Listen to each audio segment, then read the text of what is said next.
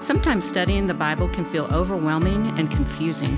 Grounded in Truth with Janet Dennison will help you learn to study, understand, and apply God's Word to your daily life. His Word is true, and guess what? It's for everyone. So thanks for joining us today as we dive into Scripture together.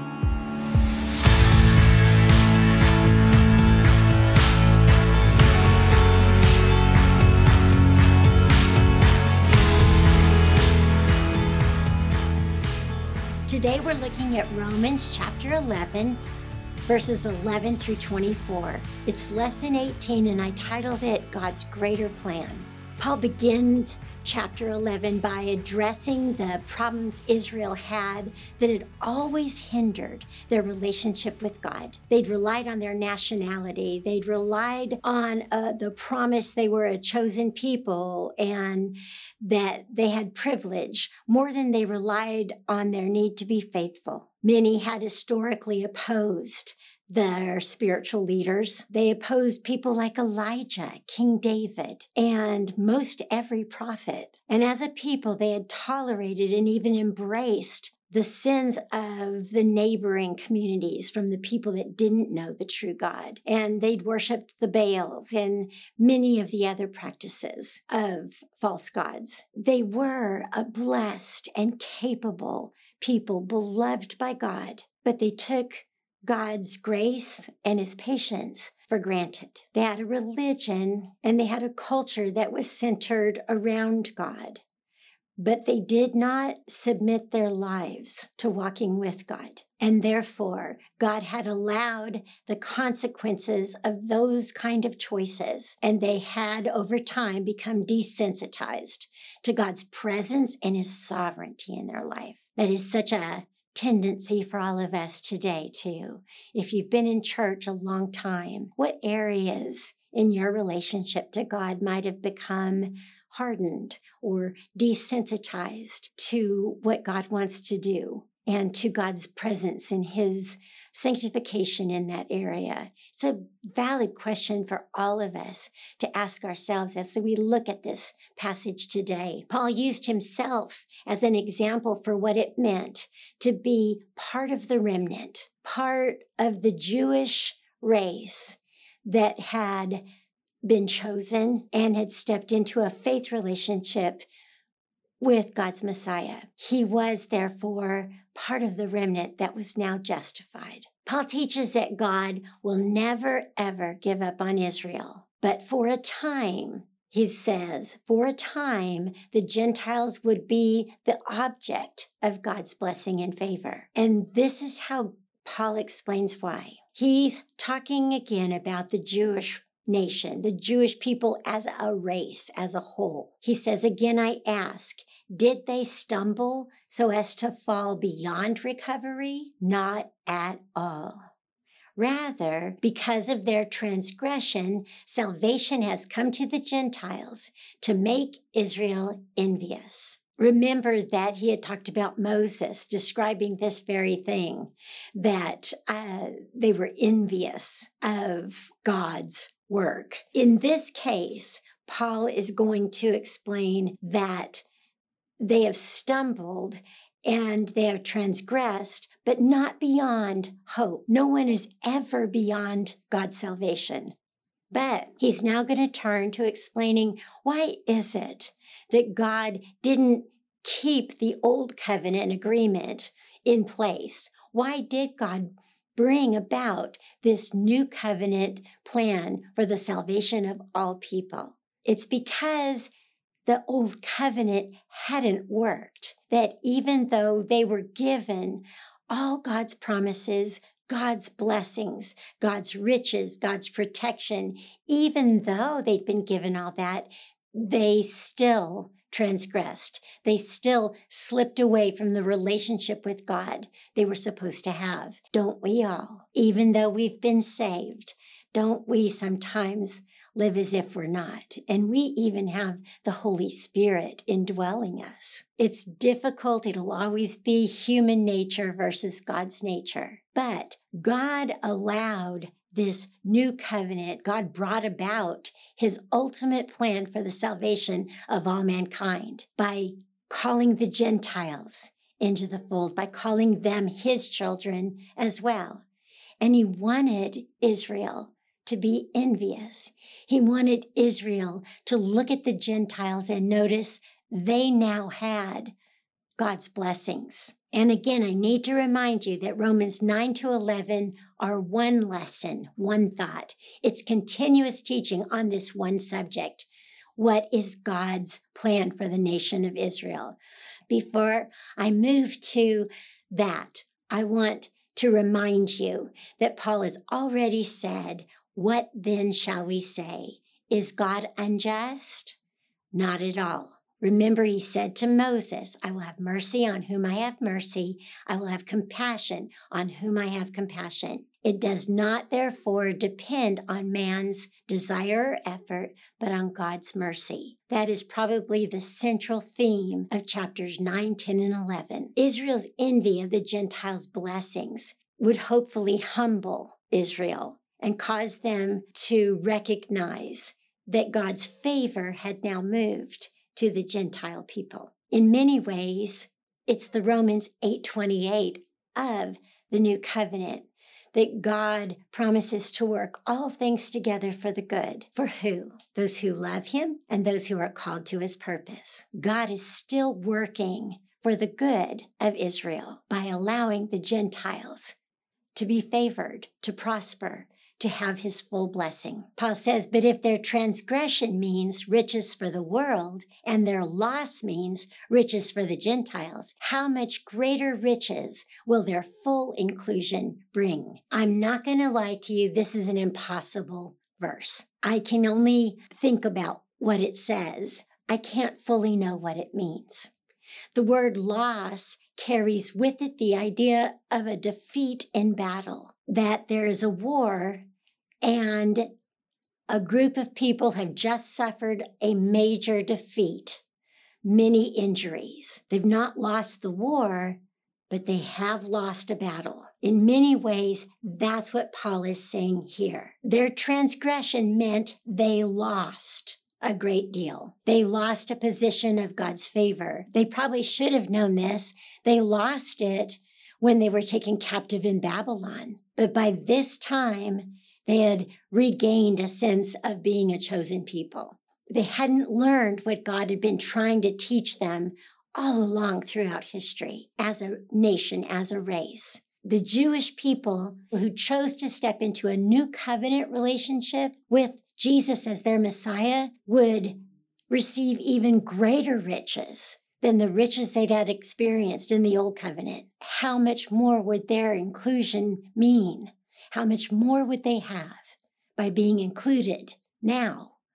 And yet many of them refused to acknowledge Jesus as their Messiah. They were continuing to fight a war that they would lose. And so Paul now turns his thoughts to the Gentiles. And he says, "I'm talking to you, Gentiles, inasmuch as I am an apostle to the Gentiles. I take pride in my ministry in the hope that I may somehow arouse my own people to envy and save some of them." Let me emphasize, Paul says, that I may somehow arouse my own people to envy and save some of them. Even Paul knew that not all of them would come to faith in Christ.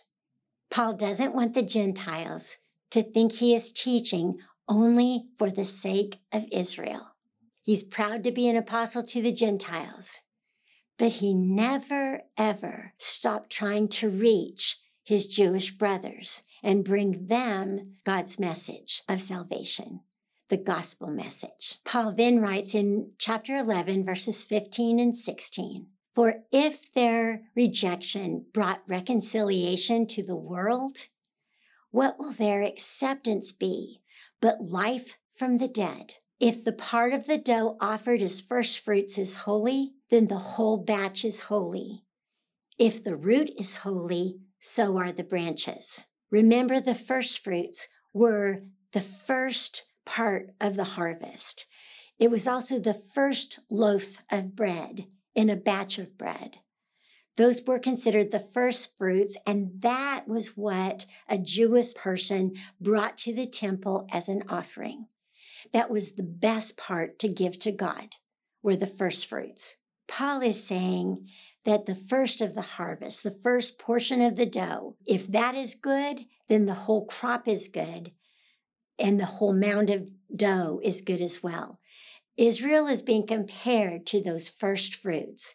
They were rooted from the beginning in what was holy, what was right, what was God's law, the character of God. They were rooted in that from the beginning.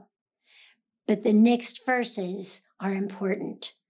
Paul says, if some of the branches have been broken off, and you, though a wild olive shoot, have been grafted in among the others and now share in the nourishing sap of the olive root, do not consider yourselves to be superior to the other branches.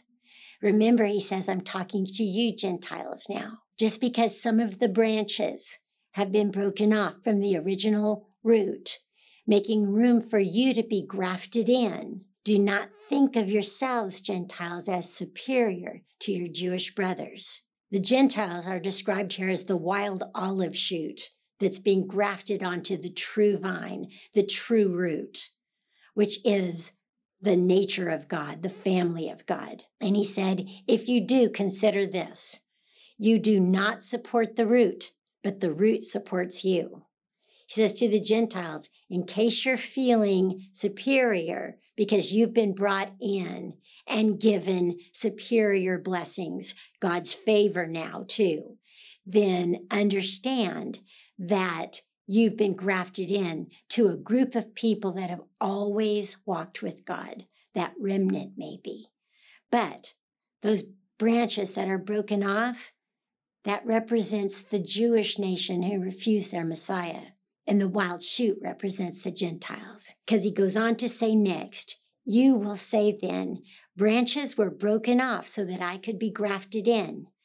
Granted, but they were broken off because of unbelief, and you stand by faith. Do not be arrogant, but tremble. For if God did not spare the natural branches, he will not spare you either. This is a difficult passage, but consider, I think, by way of explanation, the parable of the sower. Jesus told this parable, talked about the person who scattered seed and it landed on different soils. Some of it fell on the dry ground and the birds quickly ate it and carried it off. Some of it fell on rocky ground, and the roots were so shallow that it quickly burned off and died. Other seed fell among the thorns, but once it started to grow, it got entangled with those thorns and became mixed up with it. And finally, other seed fell on good soil. That's the seed that multiplied, that produced more grain. Jesus is describing the people who truly hear, the people who I believe he would describe as those who are truly attached to the root. They're the ones who are able to draw from the word of God and remain healthy. They are the ones that move forward. They are the ones that carry the message forward. I think it's an accurate description of who Paul has said is the remnant now. And then he says, consider therefore the kindness and sternness of God. Sternness to those who fell, but kindness to you, provided that you continue in his kindness. Otherwise, you also will be cut off. And if they do not persist in unbelief, they will be grafted in, for God is able to graft them in again. As a people, the only way we can remain part of the root is to be grafted in by Jesus. Those who are not grafted in by Jesus do not stay. They do not survive, and they die and are broken off. This would be the people who wanted to trust Jesus but never fully did. The people in the church maybe who wanted to know the Lord but never fully entered that faith relationship with him. Israel had been that as a people group. They had experienced amazing blessing from God. They had also experienced his sternness when he allowed them to be taken captive by Babylon, for example. When the droughts came and they had to pray for rain. God's blessings are not contingent on his love, they're contingent on ours. God will bless everything he can and everyone he can in every way he can, but God will not bless what he cannot bless. God has always judged the righteousness or the people who are righteous by their faith, and that will always and forever continue to be his justice. Some people look at those verses, and some denominations use this verse and in their theology believe that a Christian can lose their faith, can be broken off once they've been grafted in. In my theology, there's a lot of verses that promise salvation to those who place their faith in Jesus. I believe Paul's talking about those who never are fully grafted in, like the seed that fell among the rocky soil and never took root, or the seed that took root but then never did grow to be a plant that could produce. I believe it's more in line with Jesus's parable in this passage. But I will say that there are people much smarter than me that would disagree and say that, yes, people can lose their saving faith. So I hand you that tension here. It's not what I believe, but there are those who do believe that this is what Paul means by this passage. I feel like I need to teach the tension. So the difficulty of this passage are found in the words, he will not spare you either. Remember, Paul's speaking to people groups, both Jew and Gentile. People who reject the Messiah, both Jew and Gentile, will be cut off. But people, both Jew and Gentile, who do not persist in unbelief, who do not continue to refuse their Messiah, will be grafted in. That's my theology, and I believe that's what Paul intends from that passage. Then he goes on to say, after all, if you were cut out of an olive tree that is wild by nature, and contrary to nature were grafted into the cultivated olive tree, how much more readily will these, the natural branches, be grafted into their own olive tree? Paul's point, if the wild Gentiles could be grafted into the family of God, then surely his natural children, the Jews, could be grafted back into their own place as descendants of Abraham. Now, bring this to your own church and consider this. A lot of us raised our children to be Christians. We brought them to church. We wanted them to know what the Bible said. We taught them what the Bible said. We taught them how to pray. We taught them how to know the Lord. We taught them what it means to step into a salvation experience with the Lord. But consider the people you know who might have been raised in church but no longer attend. Are they still grafted in? Were they ever fully grafted in? I want to share with you a proverb. It's one of the most misunderstood proverbs in all of Scripture. It's Proverbs 22:6. It says, train up a child in the way he should go, and even when he's old, he will not depart from it. The reason that is a misunderstood proverb is because people believe it as a promise. One of the reasons I love the study of God's Word is because you learn things like this.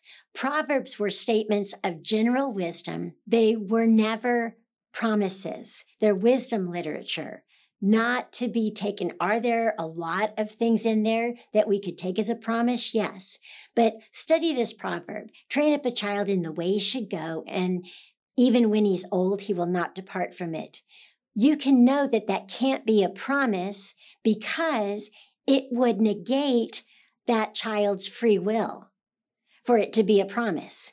Paul is saying that even though the Jewish people had the promise, some of them trusted it as a promise for them regardless, even if their free wills didn't line up with what God wanted them to do. In our own families, it's easier for a person who's been raised in the church to come back into the church than it is for somebody to walk in the door that has never been before. It is essentially what that proverb means. So, Paul is saying, how much easier is it going to be for those Jewish people to be grafted in to this relationship with God, this God they already know and many loved. And so next week, we're going to finish chapter 11. And I want you to know how grateful I am to study these passages with you. It is about the study of God's word. These are not easy verses. It's a difficult chapter, but what I've taught today is my best understanding of what Paul is trying to explain to the people in this early church in Rome, and truthfully, what he'd had to explain to every first century Christian church. And that is, our goal is relationship with the Lord. We are never going to understand the Word of God perfectly. There are portions of it that are difficult, and very learned theologians interpret them very differently. So I've taught you what I believe today. It isn't the only thing that can be believed. I just try to look at Scripture as much as possible from the bulk of it and try to judge the difficult passages by those that are easier. I like Mark Twain's quote. He said, "It ain't those parts of the Bible that I can't understand that bother me. It's the parts of the Bible that I do understand." I think that's a pretty good theology from Mark Twain. So what can we understand about chapter 11? We want to make sure that we and those we care about are fully grafted into the vine, rooted in the truth of God's word, and rooted in a salvation experience with Jesus Christ as their Messiah. If God accepted the wild Gentiles as his children, everyone can know they are acceptable as well. It was unfathomable in the first century for them, God's people, the Jewish people, to consider that God would ever find favor with a Gentile. And yet, he did. Who, in your mind, is past God's redemption? Rethink that. I sometimes watch the TV and think a lot of people are living much opposite of God's word, antagonistic to God's word, even opposed to God's word. I believe that's probably going to continue and increase in the days ahead. We're just in that season of church history. And so keep that in mind as you root your life in truth. Get your truth from the meat of God's word, not from other influences. And we'll continue this study and look at the rest of chapter 11 next time. Understand, this is high holy ground we're walking on right here. It's Paul's perfect parentheses. And I think it's truth all of us need today as well. I hope it'll be food for thought for you this week. See you next time.